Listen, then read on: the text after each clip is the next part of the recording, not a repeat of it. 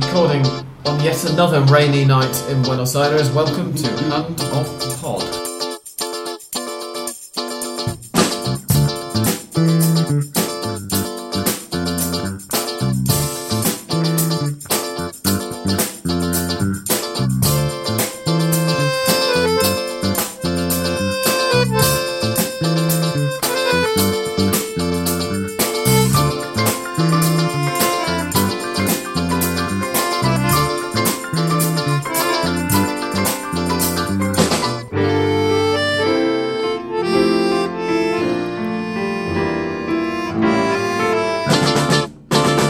We are only 24 hours late with this recording, but astonishingly it's been, I think, since I moved in here 4 months ago, there have been about 2 recordings that haven't been on, frankly, pretty miserable evenings.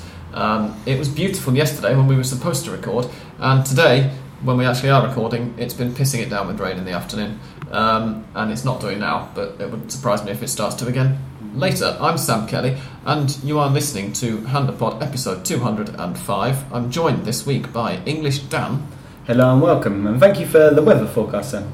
Thank you. It's more of a weather recent history than a forecast. Well, no, you don't know what's going to be the next recording, for example? Rain. We expect sun? Rain? I'm guessing rain. Just every Wednesday or Thursday evening from now, regardless of how nice the weather is either side of those days. And we're joined by a very special guest today, a gentleman who is a long-term listener and a first-time visitor, because he's in Buenos Aires for the weekend. Tony, welcome. Thank you guys for reminding me. I've just realised I don't know your surname. You don't? Why? Well, as far as I'm concerned, you're Tony Hotspur. I am. But yeah, I'm not talking very much on the internet where I don't make YouTube videos and stuff like that. But I'm thankful for your inviting. And, well, let's see what we're going to talk about today. Pleasure to have you here. Tony's girlfriend is also in the studio with us, but is probably not going to be saying very much. But hello, Sally. Nice to have you here.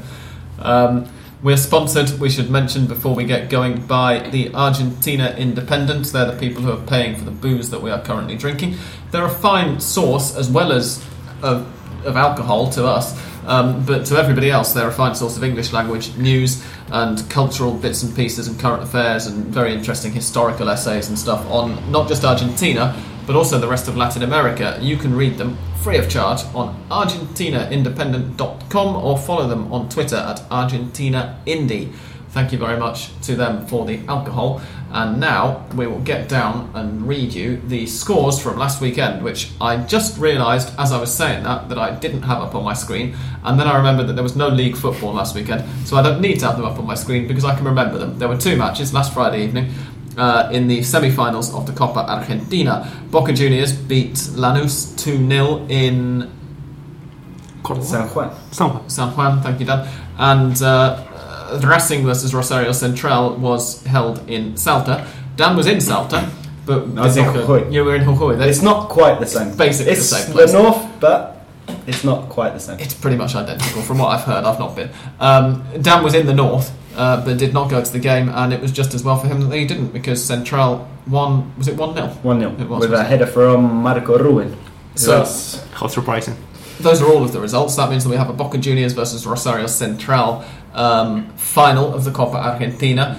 Obviously, at least one of those sides, probably both of them, but at least one are guaranteed to finish in the top 2 spots in the league as well, and therefore get an automatic Copa Libertadores spot, which means that since if one of them does that but the other one doesn't, then the runners up, then whichever of the others is in the final, if the Copa Argentina qualify by the Copa Argentina, it basically means that Boca and Central are now definitely in the group stages, both of them, of next year's Copa Libertadores. San Lorenzo and Racing are the teams who are still able to get the second automatic spot, depending on results this coming weekend. We'll get onto that a little bit later. If I'm remembering this correctly, I've not got the league table up. I should probably bring it up soon. Yeah, Racing basically needs Central and Boca to finish in the top 2, and they've got the Copa Argentina place. But you can also overtake Central. If Central lose both of their remaining games and you win both of yours, then you can finish second still. And get it properly. Yeah, I think you're 6 behind Central with 6 to play, or maybe 5 behind Central, aren't you? Anyway, let's talk about the semi-finals. Actually, no. Let's prove me right first of all, because I can bring the league up very quickly right now. Racing are fourth, and they are. You're only 3 behind Central. You don't even need them to lose both games. Fair enough. You could make do with them drawing both of them, or drawing one and winning.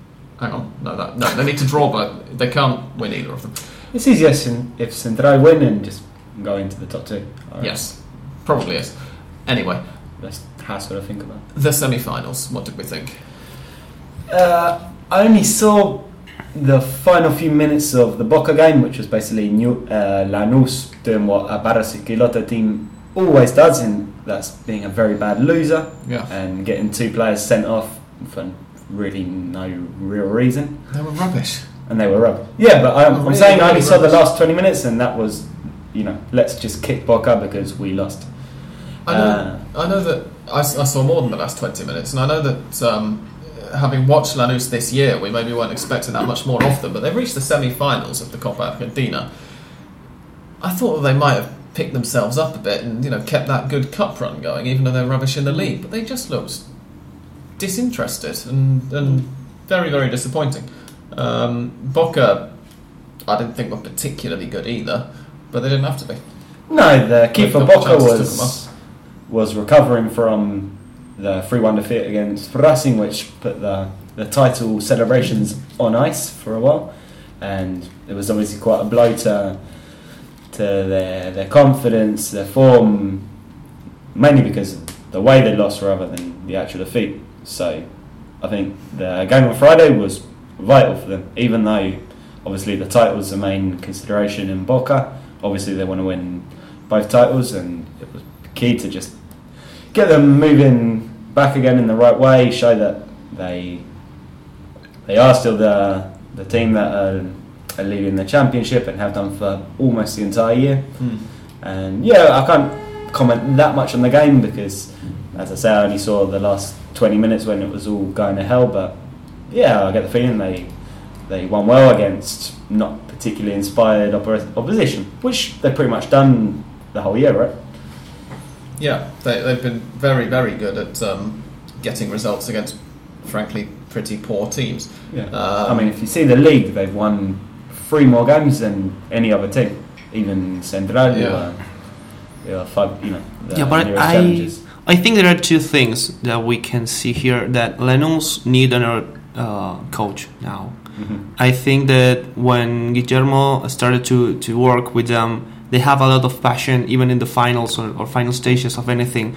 They had the courage, that spirit, that fire in the belly to fight for something, but they didn't now. It's like they get to semifinals and I think that got settled with that. And talking about Boca and the way they didn't actually play really well, like you were saying, Boca didn't play really well the entire tournament. They get enough to win the 10 teams that are actually from the Nacional B. It's like, okay, we win those games and we try to get results from the actual opposition, and there's not much like that because they lost with San Lorenzo, with Racing, the tougher teams. And I don't know how they're going to fare with Central if we are actually we really think about it. I mean, the few teams that can actually get an opposition to Boca, they get results. Only River, but because of it's a Super Clásico and you have to win it. But I think that Boca as well needs some change, maybe not in the way that, not in Arroba Arena particularly, but I think they need something else, especially if they want to recreate that Copa Libertadores thing they were running a few years ago. I've seen. We may as well put this to you, Tony, because as you were saying to me before we started recording, you're a die-hard Bostero. And you invited him the same. I didn't know until... Your filter's getting very sloppy these days, trying to keep Boca fans up. I didn't know until he turned up. Dear. He never talks about them. So. No, it's true. Well, I was forced. My family tied me to my bed and told me that I had to be Boca. So, yeah. Tony was telling me that when he was a kid, was it your aunt No, my grandfather, yeah. Gave him a Boca shirt for Christmas one year, and he cried because he didn't want it. And that's true. I was 5. Sounds like a completely normal reaction. I'd cry if someone gave me a Boca shirt as well, I think. But anyway, I wanted to put it out there because I've seen during Boca matches, obviously I spend a lot of time watching the game and also on Twitter because I'm tweeting and following what other people are saying about the game. And there are 1 or 2 journalists who have laid into Arruabarrena throughout the year, saying he always gets the starting 11 wrong. The substitutions that he's going to make after that are always very predictable. It always seems to be the same 3 or 4 names, and the first 2 are always the same guys in the same order because he's got to rescue the match, having put Boca on the back foot to start with. So, would a change of manager be a good thing? And a change of manager is something that we're going to be talking about quite a lot on Underpod later on in this episode. But would Boca be well served maybe looking for someone to replace Arruabarrena even if they win the league, which it looks like they're going to? Personally, I'd stick with Arruabarrena. I don't think he's done a bad job at all.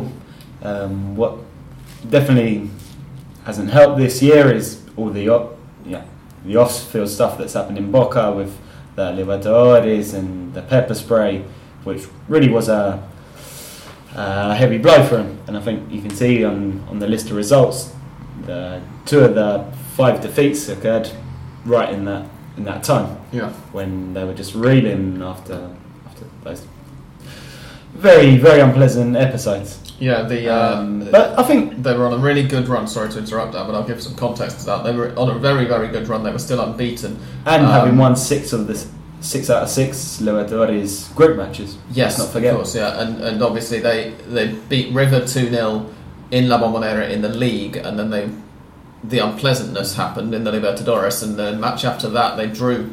I think that was in between the 2 legs, actually, wasn't it, with Independiente? And then they lost 2 in a row against Albacete at home and away to Vélez, which at the time was like, that's maybe Vélez so getting back up into form, but it turns out that Vélez very much weren't, and that's just an awful result.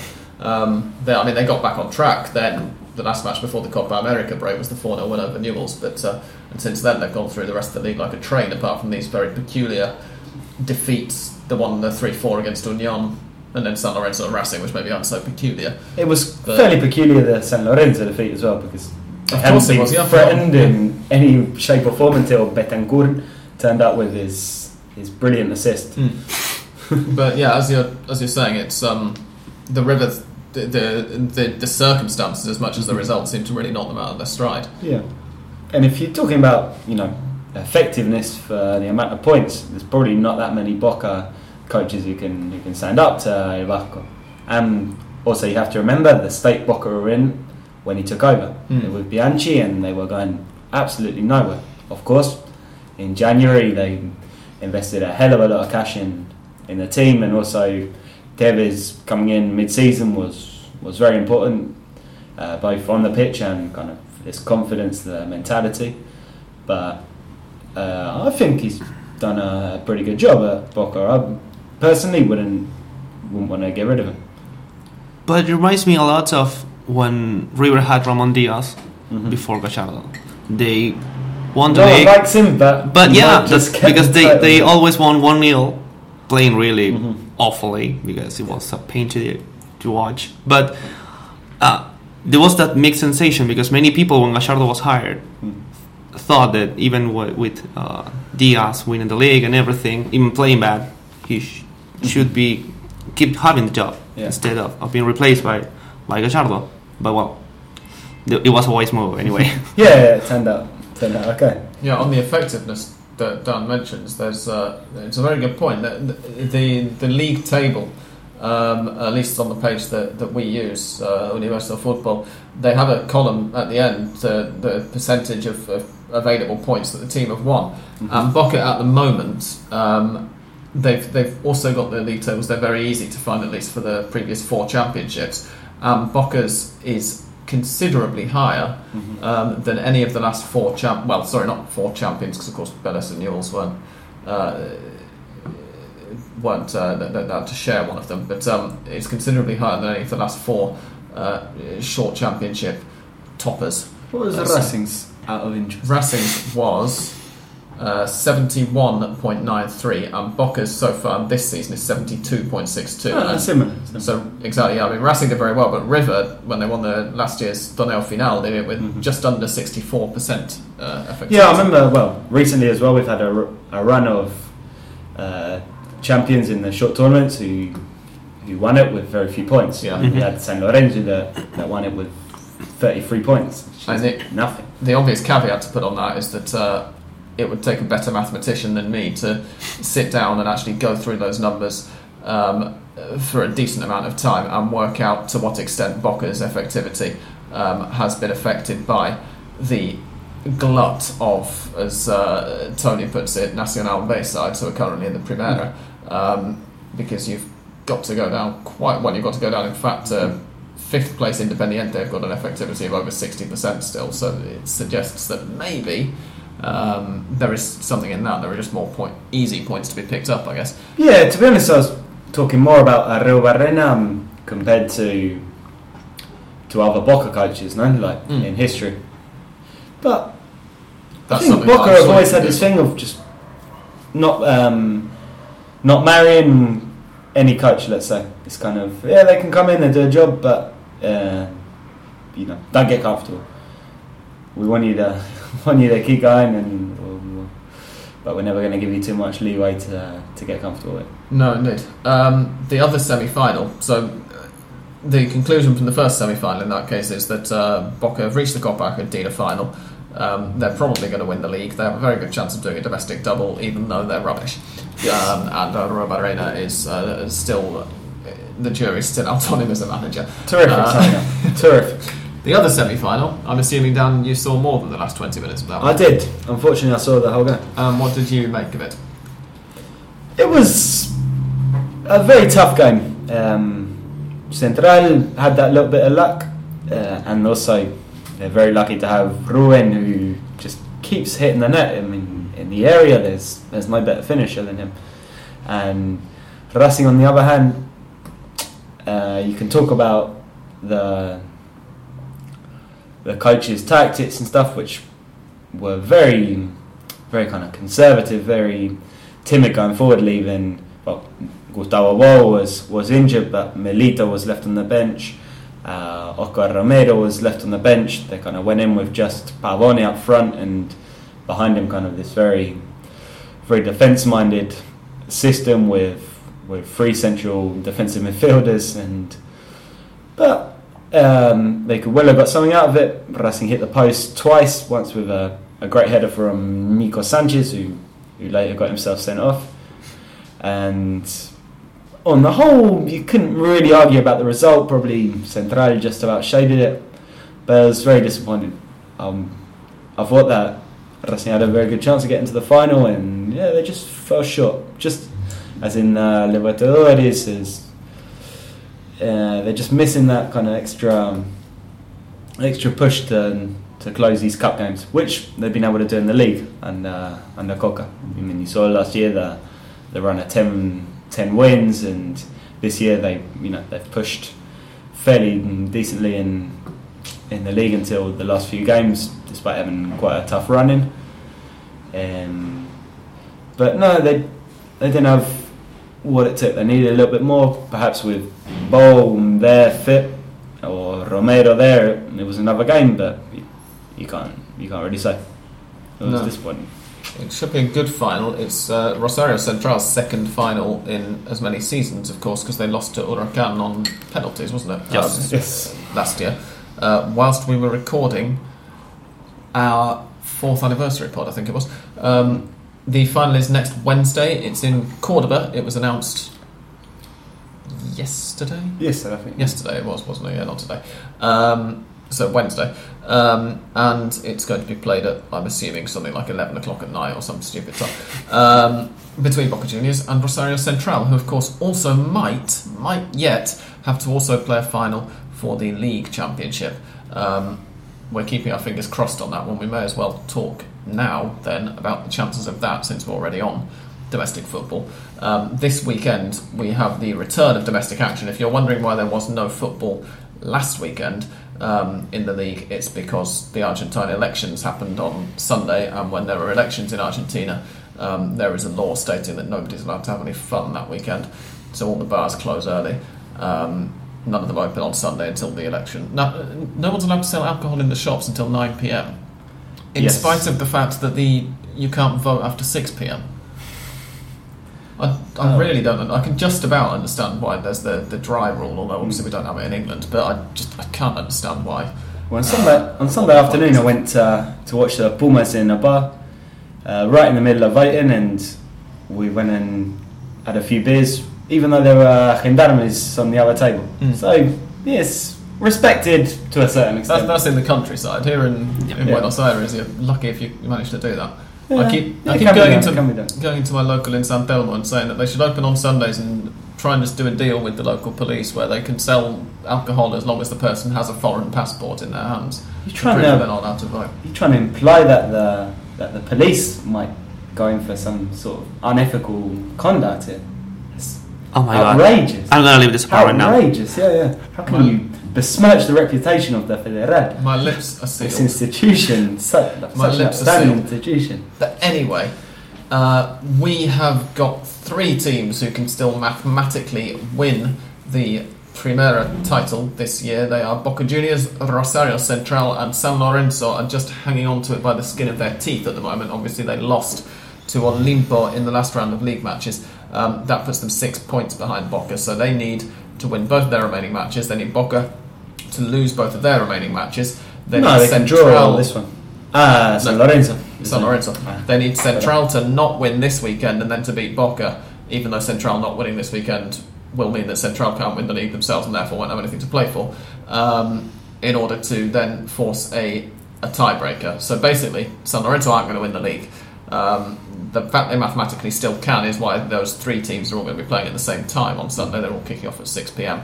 after initially Central and San Lorenzo were scheduled to kick off 2 hours before, and Central threw a bit of a hissy fit because, of course, if Boca already know that they've won the league before they kick off their match, then they can put out a bunch of substitutes and it'll give them an advantage for the Copa Argentina final, which is a few days later against Rosario Central. The intriguing situation for me is that Boca have hit a bit of a dip in form in the league. And when I say dip in form, I mean they lost to Racing. That doesn't really make much sense, does it? But the fact that they're just in front and they've had, let's say, they beat a very disinterested, not exactly very disinterested, but a very out of sorts Riverside at the Super Clásico. After that, they've beaten Argentinos Juniors, who I like Argentinos Juniors, but they're not very good. They beat Banfield at home, really peculiarly disinterested performance from Banfield, that one. And they beat Crucero del Norte at home, which is like taking candy from an already dead baby or something, before losing to Racing. So although their last 4 league games consist of 3 wins and a defeat to a very good team, it's not really particularly convincing. And they've got now 2 ties, which, if they win on Sunday, it's game over, regardless of what Central do. But if they draw or lose to Tigre and Central win their match, which is against... anyone? Oh, they're away to Banfield, I think, aren't they? There we go. Are Banfield going to be interested this week? That's the question. It's certainly one question. Yes, they are away to Banfield. One question. So, what chances do we think there are of Boca not winning the league this weekend and therefore of having to go to Rosario and, I mean, it'll be draw or beat Central regardless of what happens, but get a result against Central in order to win the league? And is there much of a chance of that? Obviously, we all want it to happen. It would be fantastically dramatic, and I think that's how we'd feel even if we didn't really dislike Boca on Handapod. From the neutral point of view, it would be fantastic. It's not really that likely, is it? No, it all depends on what happens with Tigre, and it's not an easy game either by any means. Tigre could put up some surprises.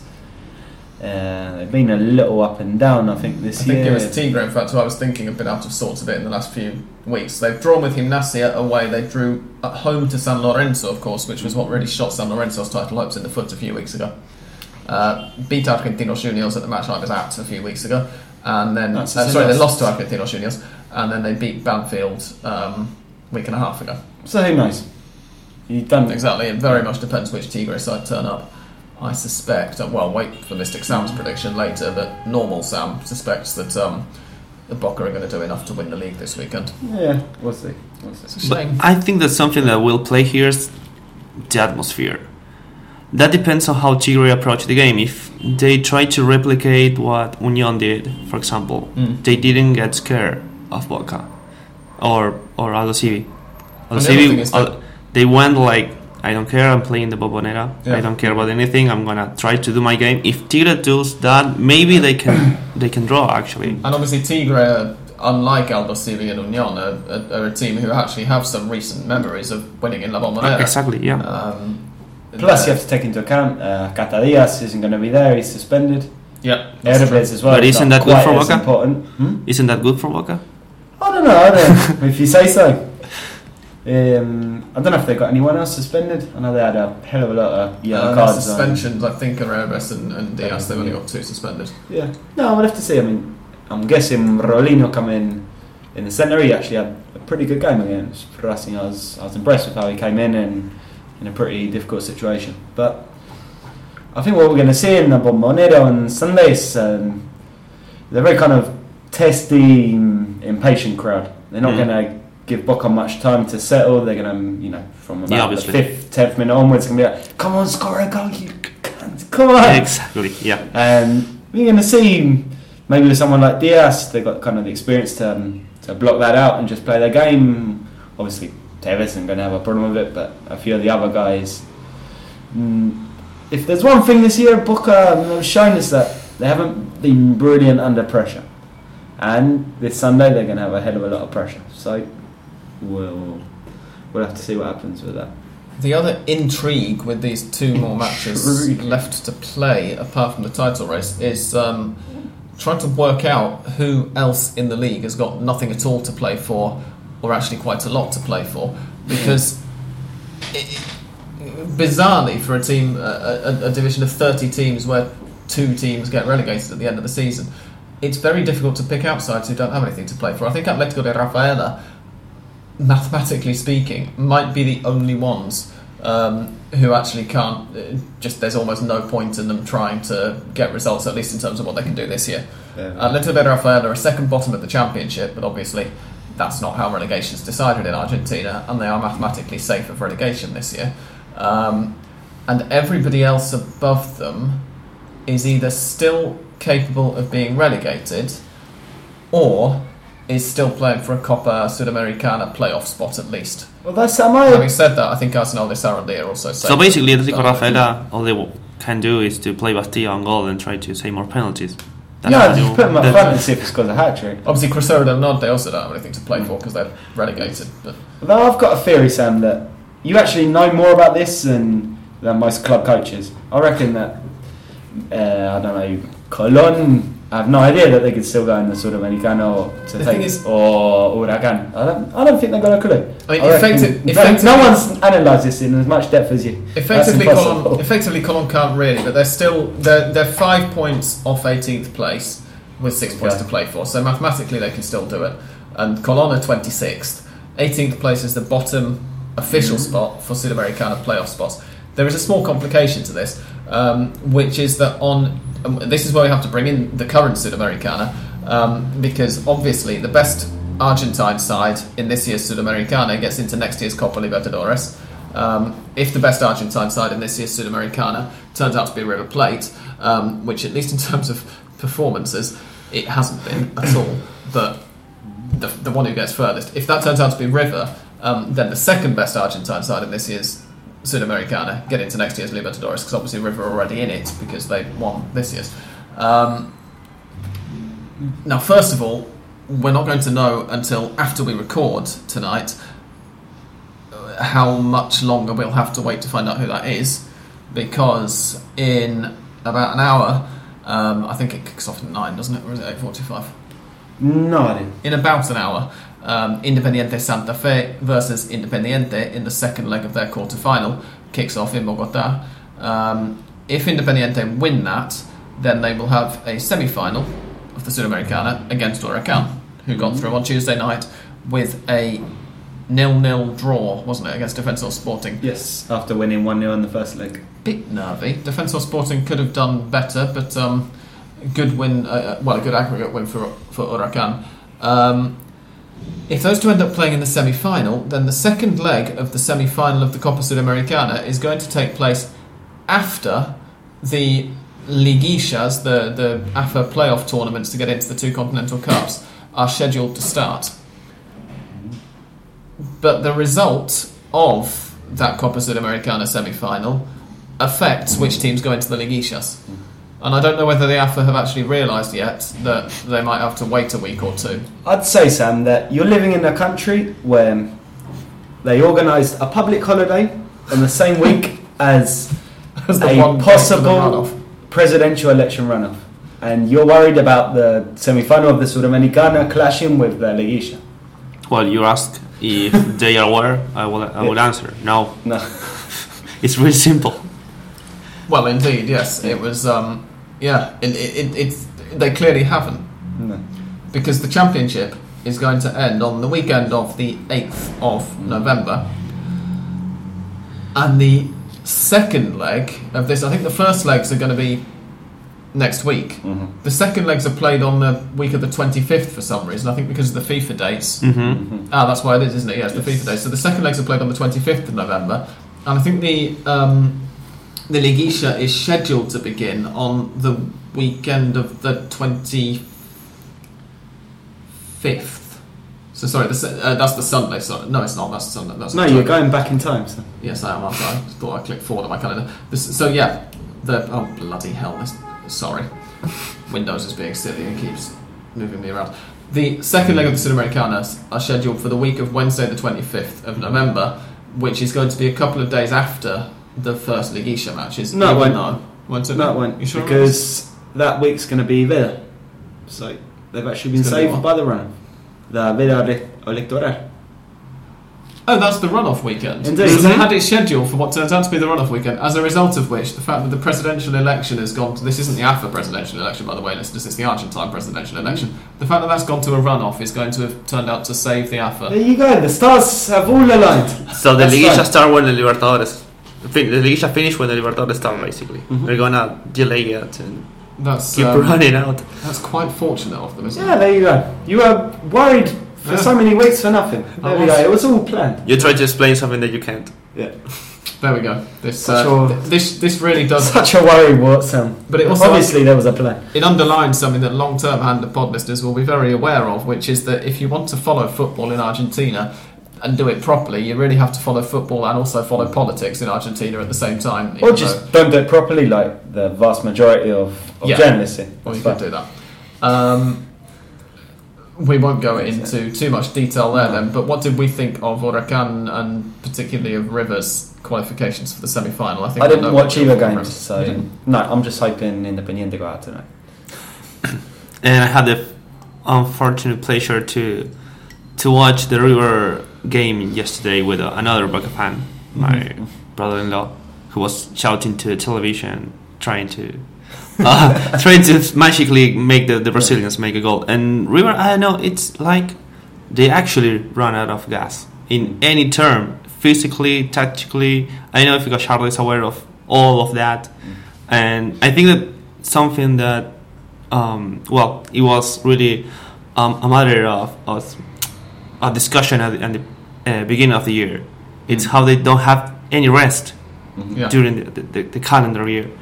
And I think that really long run with the travel to Asia and all the cups, I think that they really have no gas at all, River. And they just win because of they can, and they have a few players that can solve a few problems, like Sanchez, that I don't know how, but he keep running all the game somehow. But other than that, I think River needs these months of rest. It's amazing, they just keep plodding on, at least in the Sudamericana, not so much the league. They do just about enough to win at home and then take the defeat away and carry on. Yep. Yeah, and even in the semi-finals, but they're playing Deportivo Luqueño, right? Mhm. Well, The Sam, that the depends Sam on Ralph who derby. wins. That depends on who wins Well, this next match. Because if Independiente Santa Fe have a 1-0 advantage from the first leg against Independiente, and if Independiente Santa Fe go through, then obviously Huracan and River Huracan play each and other in the semi-final. This actually wasn't written into the Sudamericana competition rules. It's been written into the Libertadores rules for a few years. It wasn't in the Sudamericana rules, but Condebol's current president, Nicolas Napult, isn't it, confirmed it a couple of days ago, apparently. Like right before the Huracan match, somebody found him and said, what's going to happen if River and Huracan go through and Independiente don't, because the draw puts Huracan and Independiente through together anyway. And he said, yeah, they'll have to play each other. There we go. We want to see the Ralph Sam derby, I reckon. It's going to be much better. We want to see what, sorry? The Ralph Sam derby, because Ralph Hanna is Deportivo Luqueño fanatic. Oh, sorry, right, yeah, what on earth are you going on about that? Yes, you're quite right. And Sportivo Luqueño, if it does turn out to be them who River face in the semis, have got a terrifying home record in this Sudamericana. Did you get Ralph to invite you up to Luque for the week, and then you can watch a match? Well, if Ralph invites me, then I'll consider the invitation. Yeah. Getting out of the country might be a bit of a problem, but we'll see. That's to be. We can discuss that if it comes to it. I hear the border between Paraguay and Argentina is pretty porous. So I've heard a lot of you things see about the border. more people between coming Paraguay into and Argentina, but you could sneak out, I'm sure. Yep. It's fine. hide under the back of a pickup truck. Yeah. Actually, somebody getting turned away having to sneak into Paraguay from Argentina would probably be a new one for them. An English person. An English person. I can just imagine the headline in Crónica. Pirata are arrested sneaking into Paraguay. Yes. I don't want to think what Crónica would say about it. But anyway. That, precisely. Yes, precisely that. And the hashtags that they would have. But, do it just for the hashtags, please. it's tempting. Yes. But I think I'm probably not going to. I wanted to talk about something. I don't know if you've got more to say about the league and stuff, but there's another match we haven't mentioned. I just wanted to say about the Sudamericana that last year's Sudamericana had the sense of being, I think for a lot of people, obviously the Libertadores that had come before it involved four types who'd never been in the Libertadores semi-finals before, whereas the semi-finals of last year's Sudamericana involved four sides who had all won the Libertadores before. And as a result, last year's Sudamericana almost had a bit more glamour in the latter stages than the Libertadores had done. Obviously, it's not as big a tournament, but it sort of felt a bit more, and the matches somehow seemed a bit more open. This year's Sudamericana has been something of what people, I guess, might call a return to form, because Huracan, as I say, it was backs to the wall stuff, and they weren't particularly good. River were outright dreadful on Wednesday night. Eder Alvarez Balanta, the football manager hero that so many of you will be familiar with, apparently asked to be subbed. Leonardo Ponzio was subbed during the second half, and when he got to the bench he went over and had a word with Gallardo and said that while he was running off the pitch, Balanta had stopped him and said, "Look, I'm having a fucking nightmare, get Marcelo to take me off," and he headbutted the roof over the dugout when he came off. He was visibly very, very angry at himself. They were all over the place, just terrible. Lost 2-1, got a 4-3 aggregate win because of course they won the first leg 3-1. But it's not been fantastic. I have to admit I didn't see the other match, the Sportivo Luqueño Atletico Paranaense one. I'm assuming that one was a bit better because in that one Sportivo Luqueño were 1-0 down from the first leg and they won it 2-0. So there was at least some drama there. I guess there was drama in the River and Huracan matches given the context, but they weren't particularly good games. No, it seems like River are going to win the Sudamericana, but they're kind of doing it out of habit. Like they got the habit of winning continental trophies. It's sort of like an old married couple. They're going through the motions. No one's really getting very excited. It's fairly mechanical, fairly passionless, but it gets the job done. And as you say, Dan, a lot of it seems to be down to mental and physical fatigue because they've been going on and on for so long. And I just think the teams they're playing, I think let's be honest, pretty dreadful. They're not playing top draw teams. I don't know whether that means. I mean, if anything, that just makes it more obvious they're doing really badly, right? Yeah, that's what I'm saying. But you say they're winning big games because of attitude. They're winning because they've got a very good team. The others have got pretty bad teams. Oh, I see what you mean. Yes, they're almost winning bad teams. If they had lost, it would be a disaster. Yeah. I mean, the sort of the idea is it's not 4 very good teams anymore. But I think that this is. another argument for aligning the CONMEBOL calendar and not allowing clubs to play both competitions in 1 year, because you should have both competitions taking place over the length of the season. The travel distances, as we've said several times before on this podcast, are enormous. They dwarf the travel distances in Europe. And if you had the European Champions League being played over a 6-month period and then the Europa League being played over the following 6-month period, everybody in Europe would think that was absolutely insane. And particularly if you then allowed the same clubs into both competitions. Yeah, I think the idea that the Sudamericana winner gets automatic passage into both the Libertadores and the Sudamericana is ridiculous. Yeah, and we have to be lucky, and we are lucky actually that the CONMEBOL didn't invite clubs for the USA, and there was the idea. Imagine, trying to Columbus, and they have to play, and they play to return to Buenos Aires and have to travel to Misiones to play Crucero del Norte. That would be interesting to see, but it will be a nightmare. Yeah, I'll do it as a fan, I reckon. Yeah. But what were you going to Buenos say? Buenos Aires, Canada, Misiones. No, I was saying we haven't talked about one big game that wasn't at the weekend but happened directly afterwards, which luckily we have an expert in the subject, which is Talleres and their glorious return to the Nacional B. We have a real life. 2 years in the Argentina? Yep. Yeah. We have a real life Cordobese person here, sort of. He lives in Cordoba. I'm living in Cordoba, yeah.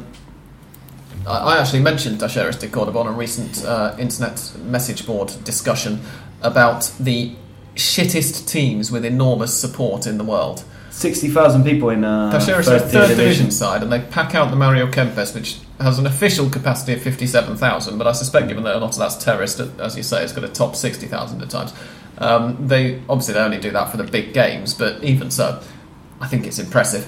And they are back in the B Nacional, which is a spiritual home, I think it's fair to say. Yeah. I mean, if you They've only followed with the top flight here and now, but never really stayed. But if you only followed Argentine football for as long as Hand of Pod has been in existence, or for not that long, then you probably think, and you could be forgiven for thinking, that the hierarchy of Cordoba clubs goes Belgrano at the top, Instituto second, and Talleres third. And I think that there are more than a few people, and not just Talleres and Instituto fans, who would actually tell you that Belgrano are only about the third biggest club in Cordoba, no?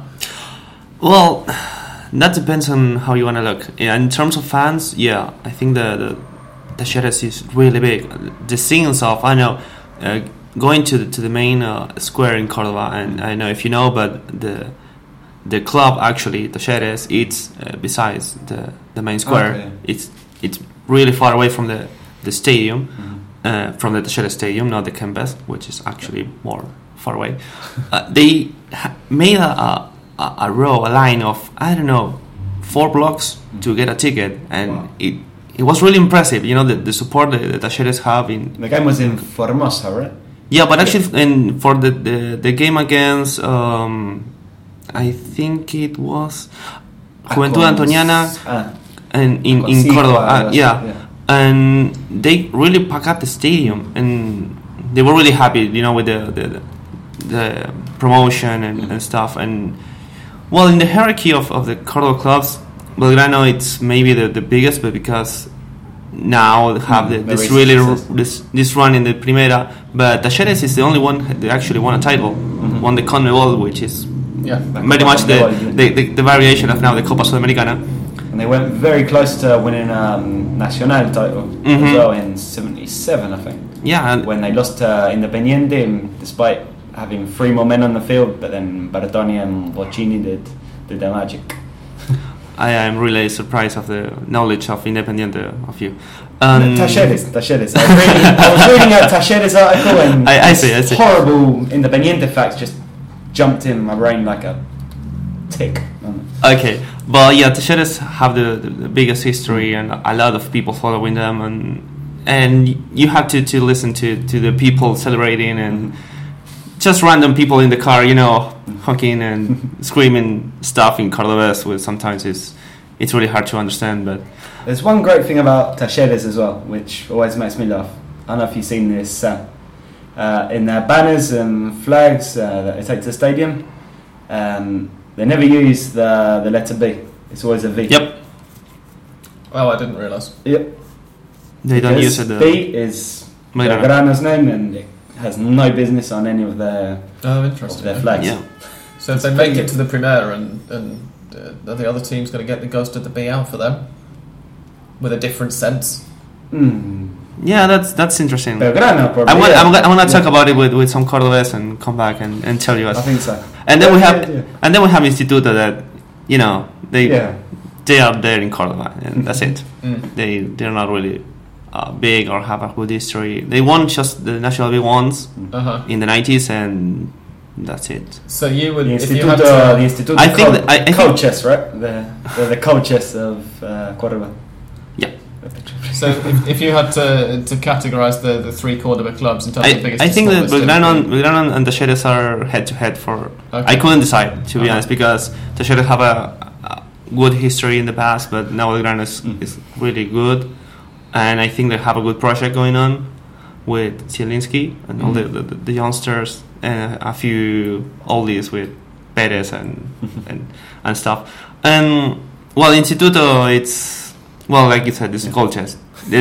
When they have 3 teams to get promoted, they get 4, then they have 5, they get 6, and they're always trying to be there, but they lack the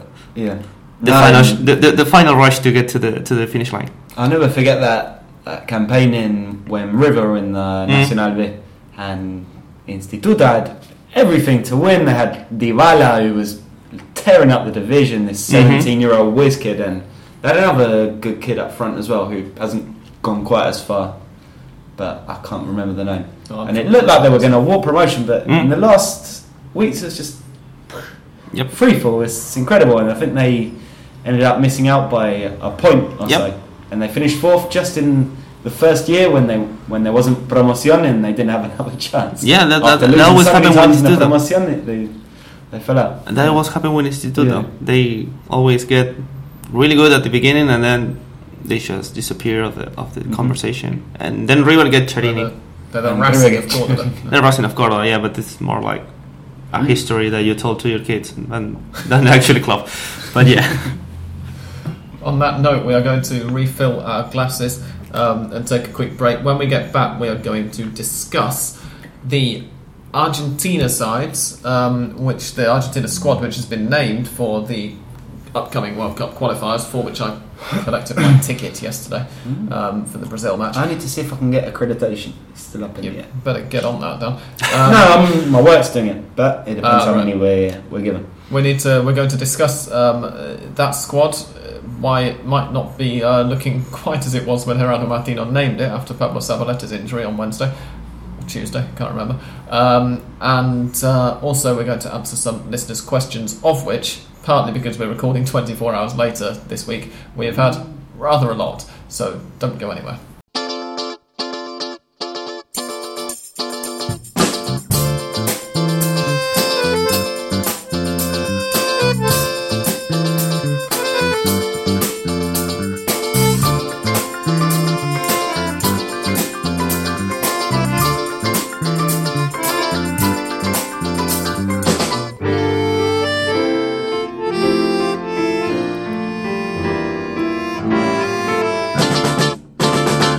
We are back, and the first thing I'm going to do is refresh our minds, after refreshing our glasses, by reading out, in case we've forgotten in the last couple of days, what Gerardo Martino's squad for the World Cup qualifiers is.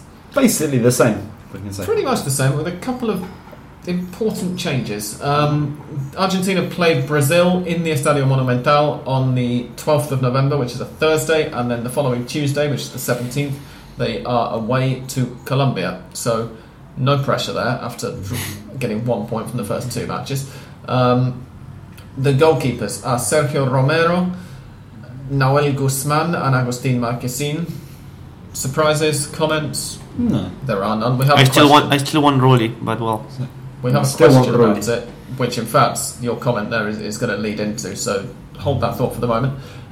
Defenders, and we're going to have one change here, I suspect, before much longer. Pablo Zabaleta, of course, got an injury yesterday playing for Manchester City in the League Cup against somebody who won Manchester City. I can't remember what, and that he's out for this, but he was in the squad initially. Facundo Roncaglia is the backup right back. That's going to be fun. It worked so well against Ecuador. It's a good thing Brazil are just as shit, isn't it, really? Ezequiel Garay, Nicolás Otamendi, Martín de Michelis, Ramiro Funes Mori, who Premier League watchers will now be fully conversant with, and probably quite impressed by if the tweets I get from Everton fans are anything to go by. And Marcos Rojo are the and Emmanuel Mas, with apologies to him, are the other defenders. One guy that's fallen out of the squad that, if anyone cared about him, would have made a great title. Go on. Lo cacotearon. Casco. He's not been very good for River Plate. He's not signing at for all. them. Lo cacotearon. You want to work for Crónica, right? I do. It's my dream. I would work for free for Crónica if they offer me the job.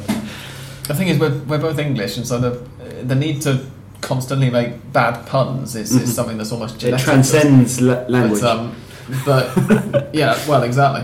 The midfielders are Matías Craneviter, Javier Mascherano, Lucas Biglia, Eber Banega, Enzo Perez, Javier Pastore.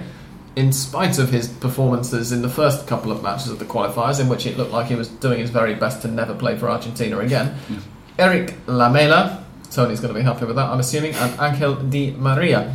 Banega and Perez coming in after dropping out of the last squad with injury. Yes, which still could be very particularly short Perez. in the middle. Exactly, yeah, I mean, particularly Perez should be a good boost to them again, but there's a shortage in midfield, as we discussed before. No, Pereira, I don't know if he's injured or just not playing very well in a pretty awful Juventus side. I'll have a look for him in a second. Yeah. And the forwards are Carlos Tevez, who continues to be called up just because he's Carlos Tevez, Paulo Dybala, again, Ezequiel Lavezzi, Angel Correa, Nicolás Gaitán, and the in-form striker of Serie A, or so we're led to believe at least, Gonzalo Higuaín is back in the squad.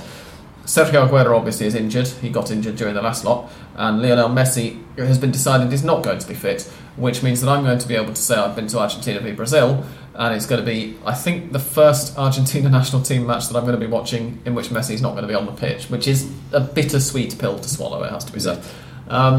What do you both make of the squad? Again, as I just said, it's very short in the midfield. I'd like to see someone more mobile there, like Pereira. I think I made this point in the last squad where this was the problem, this kind of very static midfield that doesn't get the team going, particularly. Enzo Perez, if he's fit, does give you that kind of box-to-box man. Just to interrupt you, Dan, I've just googled Roberto Pereira and he is out with a muscular problem, which isn't very specific, but there we are. Carry on. Out till December, yeah. So yeah, it's the midfield again. Doesn't look particularly awe-inspiring. Although I think Banega and Perez, if they're in shape, are very good additions. Pereira aside, yeah. Is there anybody who isn't getting called? Obviously, you know, Di This Maria is the problem, of course. wasn't called up for the first lot of squads because he just moved to Paris and he's back in now. There are players who drop in and out, but is there anybody who just hasn't had a call up yet who you think is screaming out to be to plug that gap and to be pushing everybody slightly further forward and therefore getting Messi playing in the final third more than in the midfield third? It's tough. You could make a case for Augusto Fernandes, who's playing very well in Celta, but there's never, perhaps he's not by talent and the kind of the guy you scream out to put in the squad, but he could do a job. He's not a bad shout. And apart from that, we had obviously in the Sabella era he used Jose Sosa in that role, which I think we all said what needed to be said about Jose Sosa, except for Joel, of course, who was always a fierce defender of Jose Sosa. And maybe time will give him his dues. Well, I think it did. Yeah, and I think Jose Sosa, once he got a run in the team for Argentina, proved to be. He did his job. I think that Joel was. Where is Sosa these days? I'm going to look him up now. He was in Atletico very briefly, and now, I don't know. My browser is an experimental version which keeps doing this annoying thing where I can't see the new tab button. So there we are. I mean, I wonder if someone like Correa can play further back. Well, I mean, he didn't come into San Lorenzo at least as an out-and-out forward, but it seems that Martino's always had this role in mind for him. He's with Besiktas, by the way. Besiktas. He's born in somewhere that I've never bloody heard of. Carcarañá. Carcarañá. Oh yeah, I know that place. It's in Santa Fe. Yes. Oh, there we go. 47 kilometers west of Rosario. Yep. There we go. So that's near where. Sorry? That's near where you're from. Nope. No. You're Santa still Fe. confused. It's part of the Santa Fe. Of course, you're in Chorrillos, aren't you? Yeah, I'm gonna make an entire podcast of the reason I thought of Argentinian geography for before you arrived, Dan, we were having a chat with Tony about where he was born, and his girlfriend is the first. Sele is the first person that Tony had ever met who'd actually been there. Nobody else had ever heard of it. He says when he told me where he's from. And I just noticed this place and thought that's got to be a fairly similar place. I'm assuming. Nope. Sorry for that sidetrack. There we go. Let's get back to what you were saying, Dan. Yes, and in the midfield you got these kind of names. The young guys coming through. It's not. The problem is it's not a position that's used in Argentine football. Since most coaches prefer 4-4-2 or 4-2-3-1, maybe. But it's a position that. I mean, obviously, as River Sanchez does it, and he does it Yeah. extremely well. Exactly. But it's not a position. I mean, this is a problem. If Martino's playing in a way that no other Argentine clubs are playing, and also the youth teams. I mean, we could probably talk about the under-17s. They're rousing failure. I think there's only one way to say it. I know you have your own thoughts on this, but this is a problem. I mean, it comes back to what we always talk about. You know, the Argentine youth divisions post Peckerman and kind of the problems in imposing this kind of Argentine style. If it's not been played in Argentina and it's not been played in the youth teams, where's it going to come from? I mean, where are you going to find the players that know how to play this football? Which is one reason, surely, that Martino, when he took over, was so insistent that once the Olympic? No, it was after the last Under-20 World Cup, wasn't it? Once that's finished, Umberto Grondona is out, and Martino wants to take over the youth divisions. Yeah, but it's got to stop from Under-17s as well. But if Martino isn't going to last very long in the senior job, which he could be, he could have as short as 2 matches, to be brutally honest. In which case, okay, first of all,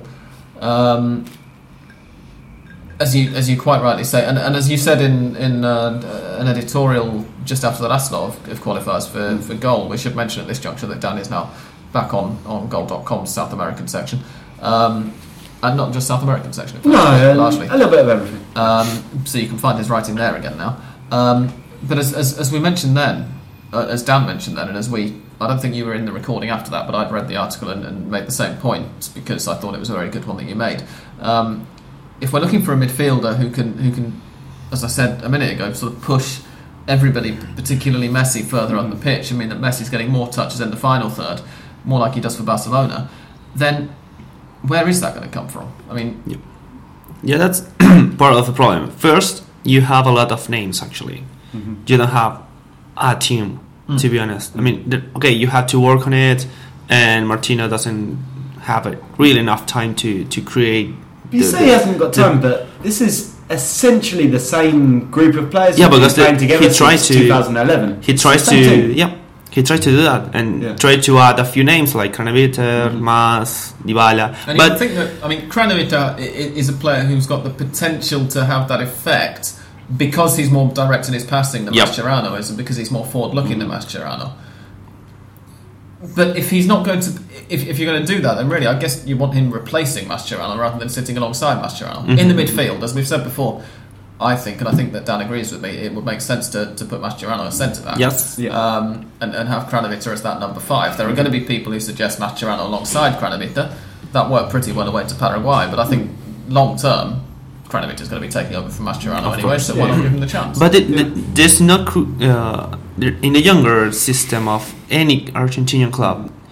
All the number 5s have to only defend. That's only you. Is that you see the Which 10 is why have to create? Mascherano Yeah, of became course. the player he became. And they learn to try to play with the other midfielders and not only take the defensive role, and as the only role in the match.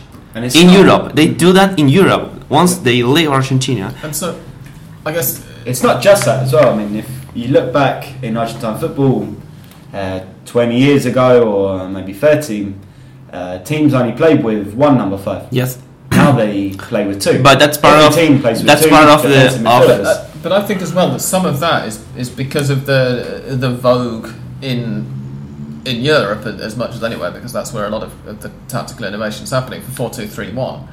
And the way that Argentine sides, from the Argentine point of view, that looks like what's universally referred to as the doble cinco, the double 5. Whereas in Europe, it's just, a 2-man midfield with 3 more midfielders. Sort of Yes. in front. And whereas here, it's thought of as, right, these 2 guys are sitting.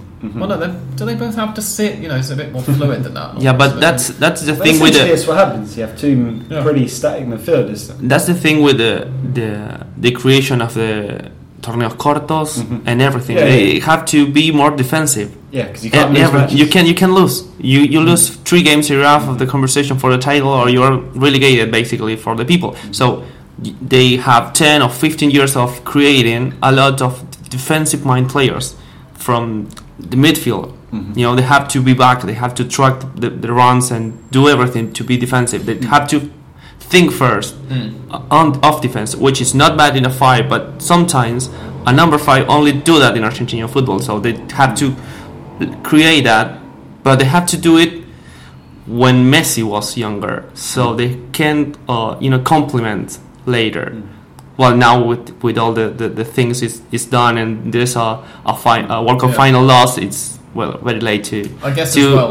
argument, but you have to be more. Have more versatility when they create players in the youth system. Yeah, the last one you can probably say really, really world class was Cambiaso. And since then, no one's really been able to step into that role. Even Cambiaso when he came back. So this is a problem. That's for me more serious than the lack of the number 9, which we saw, of course, in the last 2 games, and now which has been partially remedied with Higuaín's return from that long international exile he suffered. Yeah, he suffered. But still, no Icardi, and that's really, really starting to piss me off. Let's just get over this. Okay, he went off with Wanda. Yeah, he's a bad person. He hasn't got códigos. That's fine, yeah, but he scores goals. Yep. That's it. Let bygones be bygones. Regular listeners will be fully aware that we're no fans of Mauro Icardi on a personal level. He made Wanda his agent. Now I'm a fan of him. It's a gutsy move. It's a really gutsy move. But I'm a obviously, fan. I mean, football isn't. At some point, you've got to accept that he's one of the best, the most informed strikers that they've got. I wouldn't mind possibly if you're going to insist on not calling up Icardi. And the other thing with not calling up Icardi is it's a little bit daft because it's not as if Maxi Lopez is a member of the squad. No. If Maxi Lopez was Lionel Messi. Then you could understand, I can see how he might not want to. I think the problem is Maxi Lopez has played with so many clubs that he has friends everywhere. Well, kind of quite very probably, well connected. Okay. Maybe it's that. and then you have good friends with Mascherano or something like that. But then you have people that want Di Santo, which is informed, of course, but I don't see it as a number 9 for Argentina. He's informed. But I was going to suggest Ulloa. Yeah, maybe that kind of forward, at least. If you're dead set on just not calling up Mauro Icardi, whatever you do. But you obviously need a bit of fresh blood. Leonardo Ulloa is playing fantastically now for the last year and a bit in the Premier League. No, before that with Brighton, he was. Oh no, sure, no, yeah. I'm aware of that. But I mean, the point is, I can understand him not being called up while he's in the Championship. When he got promoted, it was when Leicester got promoted. There was a sort of how much is this going to stick? And it turns out that he looked perfectly okay. He looked But perfectly they have options. Admittedly, he's not Jamie Vardy, but you can't call up Jamie Vardy if you're Gerardo Martino because he's not Argentine. And he's not Gustavo Gol, but was injured. So you have to make do with. But that's the thing. You have options in the striker role. You have a lot of options, and you can be stubborn and not call it up. But the Or other Ruben positions, even. We haven't mentioned Ruben, and then you but- have positions that you should be more, you should be have options. Yeah. Like the number 3. Then the last few years you have Insua, you have Ansaldi, a lot of players that didn't fill up the shoes of Sorin, for example. And Sorin was fantastic, and we didn't want to be. Because if ever there was a player who kids growing up were going to look at and go, "Oh, that guy really makes me want to be a fullback," it was Sorin. But plenty of guys. So why aren't more of them? There's no Because fullback. plenty of guys came through being fullbacks, but then they were pushed up front because they could play, or not up front, but into midfield. Well, true. Talking about Then you have Firmino or Yeah. Peruzzi. As soon as they showed any sort of talent, it's like, nah, you're too good for fullback. Go play in the midfield. Yep, and then you have Roncaglia as number 4. Yeah, which is And If Roncaglia, and we said- if Roncaglia is marking Neymar in the Monumental, I'm gonna cry and I'm not gonna watch a minute of the game because it's gonna be just too painful. Yep. Neymar's gonna turn him inside out. It must be said that happy though I am to be able to say in about 2 weeks, in 2 weeks' time actually, I'm going to be there waiting for kickoff, that I'll have been to Argentina v Brazil in the World Cup qualifiers. It is possibly going to be, in terms of the names on the squad list, and particularly obviously, as I've already mentioned, in terms of the fact that Messi isn't fit for it. It's also Dunga. It might turn Dunga out to- has that touch against Argentina. Well, he just can't beat but- the fucker. But also, it's also not a particularly inspiring Brazil squad. We're not going to name it all now. But it's no secret, of course, that Brazil have been not quite looking like themselves for the last 3 decades. But yeah, it might turn out to be the most underwhelming Argentina v Brazil of the 21st century so far, and therefore really, I guess, of all time. But I will still have been to Argentina v Brazil, and so I'm still excited about it. We're now going to move on to listeners' questions, because otherwise we're going to start getting very, very late indeed. And we're going to begin by email. Lee Bartlett sent a couple last week, and I misinterpreted him apparently. He sent me another email this week to say that when he was referring to the 3-sided ground that we mentioned, and I thought he meant Independiente, he says he actually meant Chacarita Juniors is still 3-sided. And when, or indeed if, are they going to finish it? No, it's finished. It's finished? Yeah. So it's meant to have 3 I guess so, sides? yeah. But I'm pretty sure it's finished, it's open. I'm sure Chacarita don't have much more money to do anything else. So. Yeah. And Lee's other question, I think is a trivia question, is Estudiantes de La Plata have shared stadiums with 4 clubs during their ground rebuild. Quilmes and the Estadio Único de La Plata, 2 of those, which the Estadio Único, of course, is the municipal stadium, which they've sort of shared with Gimnasia. What are the other 2? I would say... Arsenal is definitely one. They've played at least one match in Sarandí. I can't remember that. I was going to say Lanús and Racing, but perhaps not. Can you remember them playing in Racing? No, but it could happen. No, I was just asking because I was going to say that my guess for the second, and it is a guess, would be Lanús or Banfield. Would seem to be the next sense, closest yeah. to La Plata, a decent size. Any ideas, Tony? Besides that, no. I Okay, think not. Yeah. so I'm going to, just in case Lee's question actually was a question rather than a trivia one, as I said, they've definitely played at least once in Arsenal. And for the other, we're guessing Lanús, Banfield or Racing. The other question that we have had is from Toby Millard, who says, and it's a very interesting one, he says, is the outcome of the Argentine presidential elections likely to affect the outcome of the Argentine Football Association elections? I'd say no. Both Macri and Scioli have lent towards Tinelli. Of course, Scioli finished his campaign in Tinelli's program last week. So I actually saw the kind of estimated numbers for the vote. Very interesting. It's Luis Segura ahora on 42 and Tinelli on 41 apparently. So it's going to be extremely close. And obviously that will happen after the presidential elections. So I don't know. I don't think it's that related. I mean, Obviously, it's going to be important for the future of Fútbol para Todos. But not in the election. Perhaps with Macri, his future isn't as clear. Although, obviously, it would be very, very suicidal for him to take away free football a week into to being president. That's Maybe a one year or way two, to- but long- we Maybe a year or two. Long No, term, a year or that's two probably you, what will happen, right? you won't be able to because we'll have the legislative elections and stuff. Mm-hmm. It's not going to be easy. But I don't think there's a direct relation, as in one person gets elected and it's going to make the other guy's Mm-hmm. job easier. Mm. No, I think the AFA question it's related but sufficiently different enough.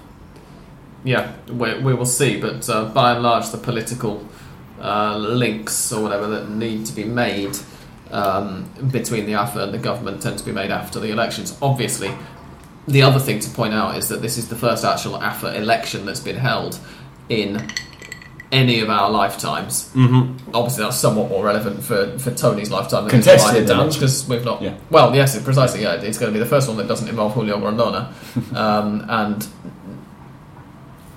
there was one involving Julio Grondona and one other person, I think in 1991 or 92, and he got one was vote. voted down. Yeah, with one vote. Onto Twitter, where Joseph Sexton asks, it seems that Lanzini has been doing well at Jamón Unido del Oeste, which is Spanish for West Ham. How have his performances been received over in Argentina? Short answer, They haven't. they haven't. Yep. because people don't watch the Premier League here, and the ones who do And he's not don't aware watch of West Ham. Yeah. And it's No not offence aware meant of to any it. West Ham fans, but they've not been noticed. No. What were you saying, Tony? Sorry, I talked over you. So. No, I like you said, they haven't been noticed, and unless you're not aware, you didn't. I actually, sorry for a sidetrack, but I was listening to this spot from Carlos Tevez. I don't know about what, saying that he made the Englishman cheer for Argentina, and I was thinking, what did Ardiles and Villa did? Yeah. So I was like, oh, shut Apart up, from Tevez! being Oh, in the shut middle up, of war, Tevez! isn't it? Yeah. Sorry for Yeah. that, but I remember that. No, Tony is And Pichi Fuertes, of course. How are you going to forget Pichi Fuertes? He made dozens of Derby fans chop for an completely Argentine forgot with Derby. a fake Italian passport. Carboni. And Carboni, of course. No, on a similar note, because Tony is Tony _ Hotspur on Twitter, and he was telling me beforehand that he's more of a Tottenham fan than a Boca fan, slightly bizarrely, but considering you've never actually lived in England. Yep. And I remember meeting a guy in my local in San Telmo, like about 2 or 3 years ago, probably about our age, and talking to him, and he was like, "Oh, you're from England? Whereabouts are you from?" And we started talking about football, and he says he's a Tottenham fan, and so I said, "It's right." So in fact, sorry, this it wasn't 2 years ago; it was about this time last year, and I said, "Oh right, what? Because of Lamela?" And he was like, No, I'm a Tottenham fan because my dad was a Tottenham fan. So, okay, because of Vishan Ardiles, obviously. And he looks at me and goes, "Who?" And I was like, hang on a second. Your dad's obviously a Tottenham fan because of Vishan Ardiles, but he hasn't told you About it. who they are at all. You support them because he... Be Tottenham. Yeah. Bizarre. More questions. We have... Tony asked Oh, me this if is we our can do it conversation tomorrow. yesterday Yes, about okay. whether we can record 24 hours later, and the answer is yes to that one. Darren Paul asks, how disappointing was Barrera on Friday night for Racing? My Muppet of the match, he says. Dan? Varela. I think he might mean Videla. Varela. Varela, first of all, it's almost a miracle that he's still playing because there was a lot said that he'd never come back from this injury, which it's a weird one. It's sort of a ligament injury, but kind of lingering, and it feels like he's never really got over it. I know he's still playing with injections, and he's in pain all the time. So come on, Darren, give him a break. It might be He's playing. it might prove to be a slightly curtailed career, but he's doing well to... Plus- how old is he? Like 27 or 28? 27, yeah. Plus, anyone who saw Videla last year is heroic performances for Racing. And before for Glenn. Yeah, but I don't care about that. You can't call him a Muppet. He was absolutely vital in the championship. So even if he never plays for Racing again, he's got a place in our hearts. Darren also asks for Dan's thoughts on Pavone and where was Super Bowl. The answer to the second of those, obviously, he was injured. Carrado. Pavone, problem is, you put a guy like Pavoni up front, you can hold the ball up, but he was alone. There's no one to run off. Someone like Bol can run the attack on his own, as he did extremely well against Boca, because he moves from side to side, he drags defenders out of position, he lets the midfielders overlap, he creates kind of 2-on-1s. Pavoni, he does his job, he's an honest worker out there, but he's not the kind of guy who can carry a strike force by himself, I don't think. So. Darren's last question about Racing is one that I'm not going to allow Dan to say anything about for now, because it is how many Racing players are making our team of the season. The answer to that one is going to be right back in 2 weeks' time, and ask us for our team of the season, and we will see. But until the championship's decided, and until the really crunch games have come, we're not going to get. I suspect, however, one thing I will say is it wouldn't entirely surprise me if collectively we end up going for more Racing players than Boca players, in spite of the fact that Boca are probably going to win the championship and Racing definitely are. Liam Kelly says, I'm sure that Tony's happy with Sheffield Wednesday's 3-0 win against Arsenal de Londres the other night, and says, it got me thinking, what's the biggest cup shock in South American football? I remember a couple of years back in the Copa Argentina when I believe River lost against Tristan Suarez, River lost against Estudiantes de Buenos Aires, and then we all laughed, and 2 days later Racing lost against Tristan Suarez. That was fairly funny. There's not exactly a long history of them, of course, because there isn't a particularly long history of South American Cups, at least domestic ones. Yeah, and in terms of continental ones, I remember Sao Caetano when they won Libertadores, and it was who are now somewhere back down in the Brazilian third division. They've gone bankrupt since and reformed, and now back in the third division. They've had about 2 seasons ever in the top flight in Brazil, and they managed to qualify for the Libertadores during it. And Cúcuta as well, who reached the semis and lost to Boca in 2007. Although that's a bit less of a shock because they were being bankrolled by one of Colombia's main drug cartels. Liga de Quito in terms of winners, that's probably a good shout. Liam also asks, mentioned on Saviola, is his bad run of form, he's played 14 times I think since coming back to River, and he hasn't scored. Is that down to not adapting to Argentine football? Is it bad luck, or is he just past it? I think a little bit from the first one and a little bit from the second one. From the last one, sorry. I'm not sure how much of it is bad luck. Yeah, but some of it maybe. But I think that was more a marketing move. I think Charlotte actually wanted. You bring back Tevez, right? We're bringing back Saviola. Oops. And it has to be said as well that the push there from River's point of view is bringing back Saviola and Lucho and Neymar at least. And Neymar. Oh, and Neymar, yeah, but that was a little bit early. I mean, they brought back Saviola and Lucho on the same day, and Lucho hasn't set the world alight, but he's turned out to be a fairly decent squad player. Could he do a job in the Argentina team in this kind of position we're looking? No, there we go. No, I mean, short and to the point. I like it. He's been a useful squad player for River to be able to rotate, normally replacing Poncio, sometimes replacing Carlos Sanchez, but he's not as mobile as he was. He's not got the pace that he once had. I would love to see him back in the Argentina team because he's a player that I love, but no, I don't think he could play for Argentina now. There we go. Chris Hartley asks last night after he thought we'd recorded, because he didn't see my tweet cancelling the recording, saying, I know that Handball Pod's been recorded already, but is there a worry in Argentina that they are not exactly blessed with not central midfielders but goalkeepers? I don't agree with that. No. Of course not.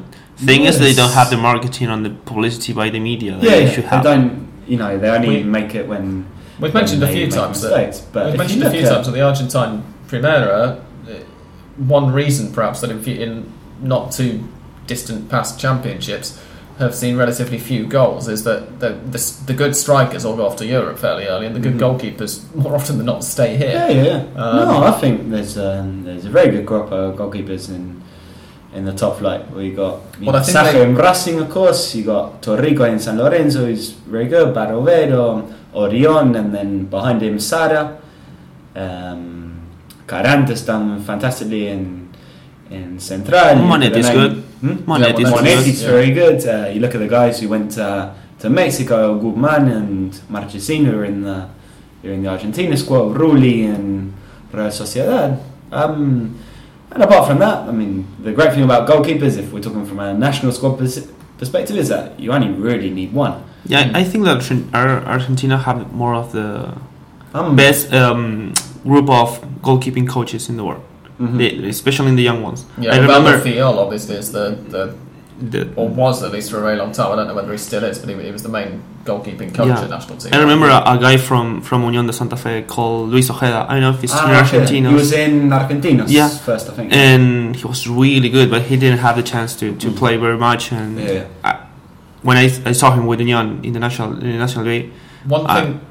If I can interrupt, one thing that I think is a little bit of a worry is that I think that there are some of the goalkeepers, including many of the ones that Dan just mentioned, Monetti, Barovero, are two who particularly strike me for this. And I guess again we come back now to the kind of football that gets played in the Argentine Primera. Very, very, very good shot stoppers, but the other areas of their game are sometimes a little bit. And in fairness, Sergio Romero shows it sometimes as well. Yeah, he's horrible with the ball at his feet. Yep. And I've defended Romero many, many times on this podcast and in articles and so on.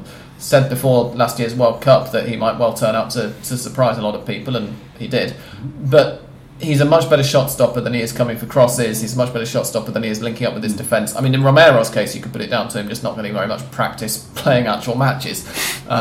When something like 1/5 of the first team games he's played in his career have been for Argentina. It's amazing. He's the most capped goalkeeper in Argentine history, and he's never really been the first choice for any. He's played something like 170 first team games for clubs. It's ridiculous. But the guy I interviewed, for the piece I did on El Tita, the Racing Academy, Marcelo Stones, he put Romero as the best guy that's come out of the academy. Ahead of Vieto, ahead of Lisandro Lopez, ahead of the Zuccolini brothers, ahead of any of the guys. So no, you look at what he's achieved. No, just for the case of what he's achieved, he's done something historic, and you can't overlook that. You can't minimize that. Yeah, but I think more of that thing is the topic in the world of football in tactics. You know, it's kind of getting late how the goalkeepers are part of the team in the build-up of the play instead of just stopping shots, and they have that difference. Then you don't see it actually. You know, it's like with the midfielders. They are like 10 years kind of late on creating that kind of build-up with the goalkeeper involved. Yeah. With the passes. Guzman is a little bit better. Yeah, but because Martino made it. Yeah.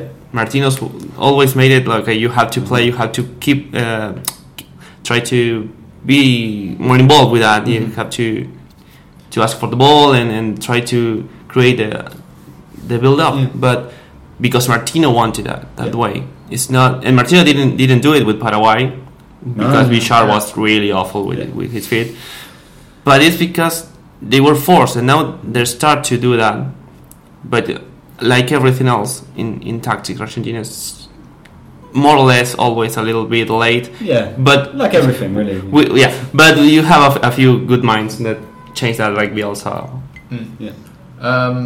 We have a tweet from Rob Crisp who asks: is a Cruzeiro del Norte victory away to Racing on Saturday more likely than an email in reply from Dan Edwards? I have replied to Rob's email. He wants to go to the game. I have emailed him back now. Okay, good. After seeing this tweet, I assume. Yes. Okay, so glad to hear it. If you start talking about a Cruzeiro victory, that makes me go into action. Well, it would be fairly typical. I mean, a lot of people would say this is typical Racing if Cruzeiro del Norte's won, even just draw away from home this year turned out to be in their very last match away to Racing, wouldn't it? But still. Darren Paul asks, Luis Farinha has been a revelation for me on Football Manager 2012, but what's he up to in reality? 2012? I think he needs a new computer, right? Yeah, well, Football Manager 2012. That's thinking 22. He says FM12, but it's fair enough. It what's he up to in reality? I've got no idea. What's in Portugal? Sure. I think he's playing pretty well. Deportivo. Which is nearly Portugal, to be fair.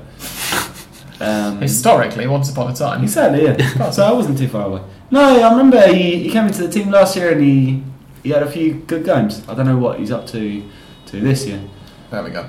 Liam Kelly asks how low has Balanta fallen. He was unrecognisable last night. River were poor as well, and the scoreline was a lot closer than it should have been. I agree with Liam. I agree with what he's implying with that question. And Rob Crisp also has tweeted back to say, is it worth River sticking with Alvarez Balanta, or should Mamana be above him now in the pecking order? I would say, to Liam's question, he's fallen very low. He's obviously got the talent, and he's got the time, and he's got the mentality to sort himself out, but at the moment he's not playing well. And for the moment, I would say that I agree with what Rob says. I think Mamana probably should now be given time, particularly given that River aren't really particularly, in the league they've got 2 games left and they don't care about them. Stick Mamana in to start and give him the experience. Yep. Rob Brown asks, is reminiscing about past players so popular in Argentina purely because all of today's good ones are abroad? We do see a lot of retrospectives on Argentine television. Well, today I think what influenced this was an interview Riquelme gave to Pura Química, which I didn't see, but I heard mention of it, and obviously everyone starts talking about. If that is what's caused Rob to ask the question, then I would say, first of all, Rob, stop watching Pura Química. No, I think he saw it in Twitter. The Argentine guys he followed were all talking about this Riquelme interview. Okay, carry on. Anyway. No, the nostalgia feeling is obviously very strong in Argentina, and not just in football, but kind of in everything. I think in politics, we're nostalgic society. people. We are nostalgic people. Yeah. Similar to Spain, Italy is it's this idea of kind of venerating and remembering. That's in the case people. of Argentina, whether you're talking about football or whether you're talking about really anything to do with Argentine history.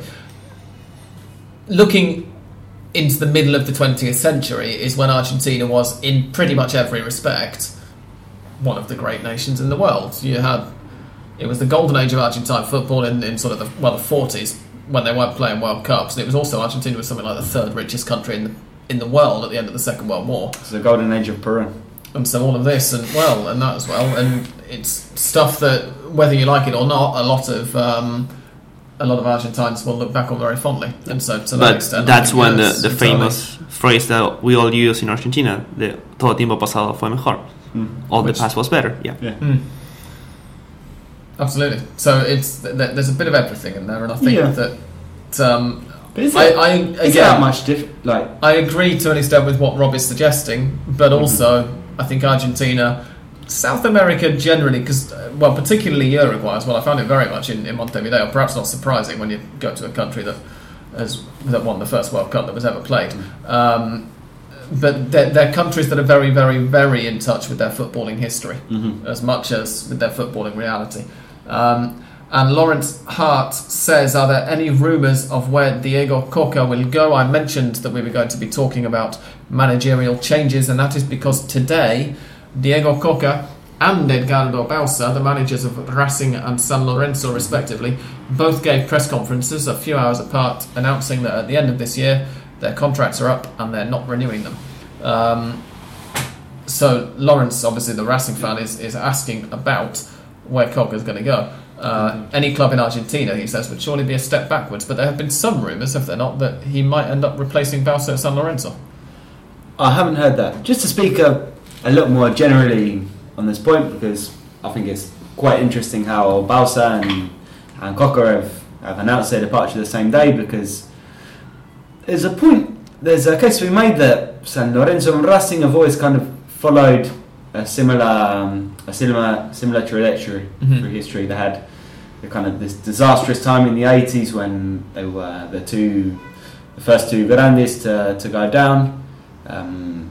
San Lorenzo off the pitch had the indignity of losing their stadium, and Racing, of course, went bankrupt and had to be bowed out by a business. A couple of decades apart, we should clarify, but I agree that that's a parallel quite nicely. Yeah, and then also in 2001 there was a case that both of them were seeking titles when the country exploded. Racing their first Primera División title for 35 years back then, and San Lorenzo their first international title ever in the Copa Mercosur. And actually Racing managed to play before 2002, and I think San Lorenzo had to wait until January. And now this, for for quite a few Racing fans, that 2001 title was great. It was fun, but it kind of had an asterisk against it because Blanquiceleste won it. The company that was controlling Racing instead of the members, the socios. And of course, San Lorenzo had the same situation. They won an international title, but it's not the Libertadores. For that reason, I think Coca and Bausa are two guys that are going to stay in the club's history. Maybe not as much for the style of play, for what we saw on the field, because Coca, as a tactician, for his style of play, never overly infused me. And neither, I'm sure, if you talk to a lot of San Lorenzo fans, they'll tell you exactly the same about Bausa. But they're two guys that won big things for their club, things that in recent history haven't come around very often, or even history in San Lorenzo's case. So for that reason, the two guys that they're going to have their names up on the club. They're going to be remembered through history. And although Coca was in Racing for a year and a half, and Bausa a little bit longer, 2 years, and they're two guys that left their mark. No doubt about it. So going back to Lawrence's question, I was about to say, slightly, let's drag this back on topic. The most likely destination for Coca for me is Mexico. It's a place where he's played there, he's managed there, and there's already been speculation that even before the announcement today that he would be courted by a Mexican club. So I don't think another club in Argentina is likely. I'd say Mexico is the place for Coca. I think that I did see somebody, I think a Brazilian journalist, in fact, tweet earlier that pretty much any club in Brazil would have either of them. I would agree with that. I think particularly Bausa has, as long as the fans aren't going to be too demanding about the style of play, I would say has got pretty much the pick of the continent, because Bausa, let's not forget, is a manager who's won the Copa Libertadores with two clubs from two different countries, neither of whom had ever won it before. So if you're a big club in your own country and you're looking for a return to continental glory, he's a manager with some serious pedigree, because that level of consistency in South American football is not easy to find. And winning the Libertadores with an Ecuadorian side, as he did with El Niño Quito in 2008, I think it was, yes, is astonishing achievement. But Coca, equally, I'd agree with what I read on Twitter, that either of them can go to pretty much any Brazilian club at the moment, particularly with the level that Brazilian managers are operating on at the moment, which is not brilliant. Has it ever been good? I mean, Brazilian clubs change their coaches every 5 games. Well, in the last couple of decades, definitely not. I mean, it seems to have stagnated, and there are a lot of Argentine managers coming through, as we've mentioned many times. The final question, also from Lawrence, is Diego Milito being considered for the Racing job? If he won the Copa Libertadores for Racing as a manager, he would truly be the Roy Race of Argentine football. Milito doesn't have to do anything more to be our idol. I apologise, sorry for that noise. It would appear that my upstairs neighbours just dragged the table across the floor. Carry on now. Yeah. Milito, for the fans, doesn't have anything else to prove. He won the league in 2001 as a snot-nosed kid, and he came back as the team's elder statesman 13 years afterwards, and he won the league again. It's impossible to express the gratitude that Racing fans have for him. In fact, I don't know if you're aware about this, every night at 22 past 10, Racing fans on Twitter put up photos of Milito. Is that why they do that? Yeah, 22.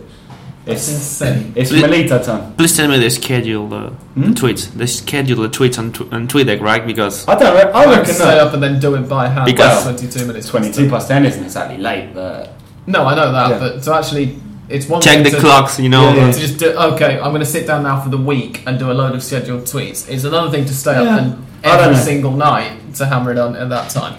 I think you can. Nothing will surprise you with Racing fans. Nothing surprises you. And you. I remember there was an interview a while back with Milito. Gail asked him, "No, Milito, do you know that every night at 22 past 10, Racing fans stay up to tweet your name and say thanks, Milito?" He said, Nah, está re loco. You're all crazy. Well, they are. No, I don't see him as the coach now. At the moment, there's also a plan on Saturday in the 22nd minute of the game to applaud Milito and ask him to stay on for another season as a player, which isn't going to work. Let's face it. It's going to be hard. It's really felt. What I mean is the physical toll in this year. The applause may or may not work, but what I mean is Milito staying on for another year as a player isn't going to work. Because as you say, no, I mean he could make an impact as a sub or. Sorry, but against who? The plow thing at the 22 minutes. Against Crucero del Norte. Yes, Crucero del Norte. So you want Crucero del Norte to score a goal? Remember Saja? What happened?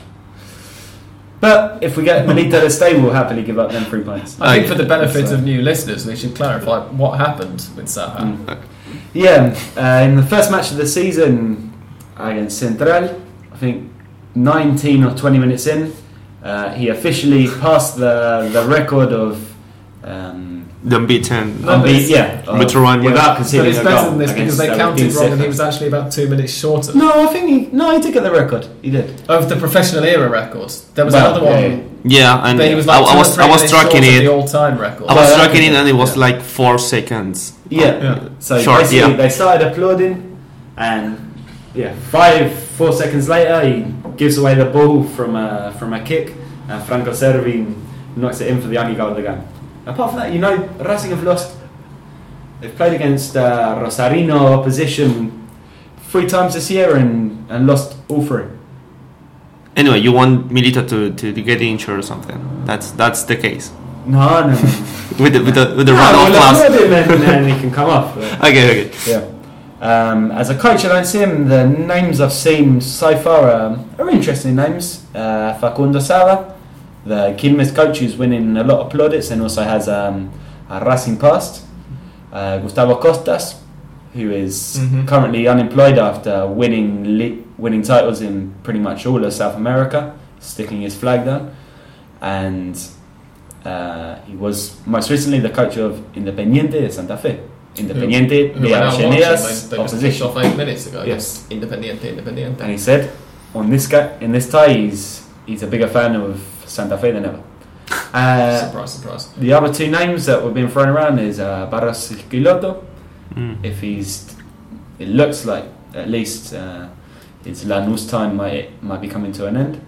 And the last one is Luis Ubeldia, which again, really, which I don't see happening, but it's been mentioned. I can't see the fans being too pleased with that. I'd say for me it's out of Costas and Sal, and I'd give it to Costas. He's a good guy. We'll see. The next music that you hear is Mystic Sam's theme music, after which Mystic Sam will be here to tell you what to bet your pocket money on this coming weekend, with several decisive matches coming up.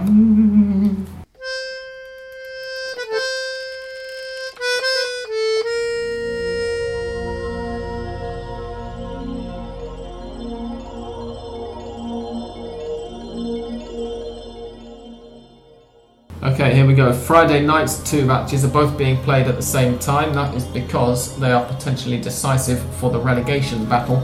Godoy Cruz against Colón de Santa Fe, I think, is going to be a Godoy Cruz win. And that, I suspect, is going to open things up for Nueva Chicago, who I think are going to beat Sarmiento away from home. If that happens, then Chicago will go 2 points behind Colón with 1 game to play, and both of them have played exactly the same number of matches in Primera, which means that basically you don't need to worry about points per game. You can just look at the difference. So Chicago to go into the last weekend with some life in them still. On Saturday, I'm going for Gimnasia La Plata against Atlántico de Rafaela to be a Gimnasia win.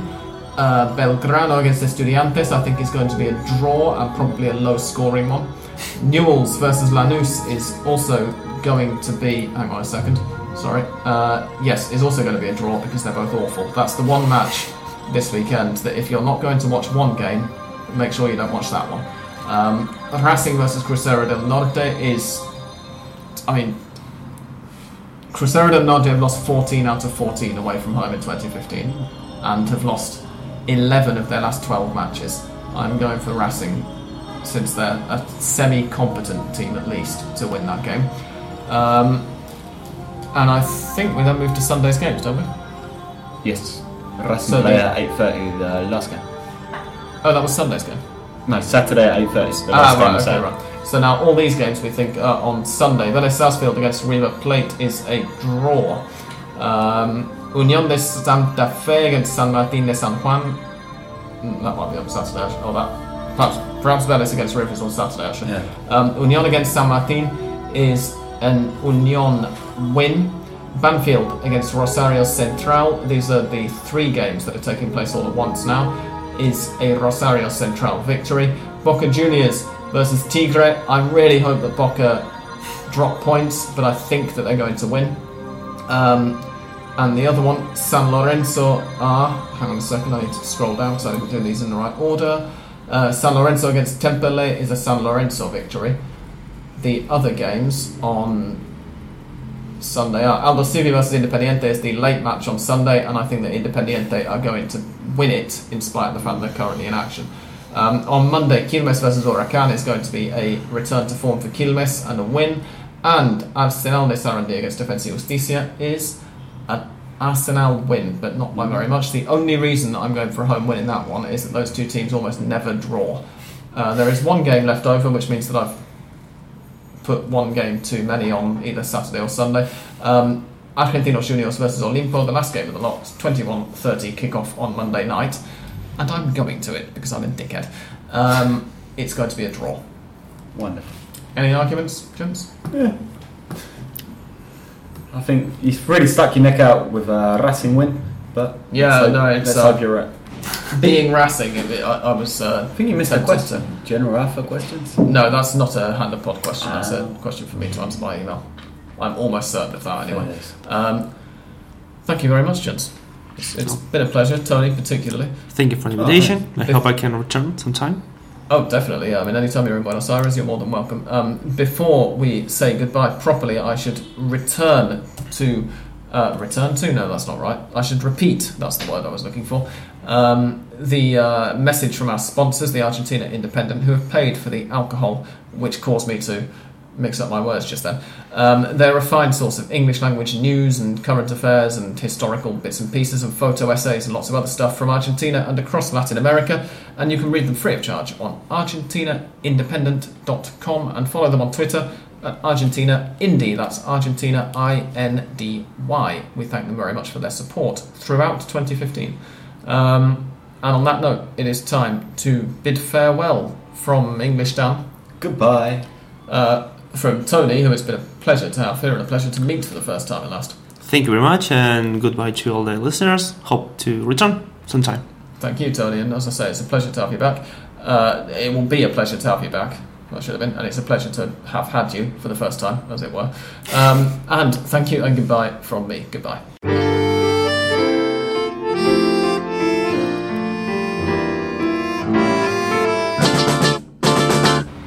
A quick post-podcast update now. Independiente Santa Fe versus Independiente has just finished in Bogotá, and it ended 1-1. Independiente got a very late equaliser, but it was not enough to rescue themselves from a 2-1 aggregate defeat, which means that the Copa Sudamericana semi-finals, which kick off next week, are going to be River Plate against Huracan and Independiente Santa Fe against Sportivo Luqueño.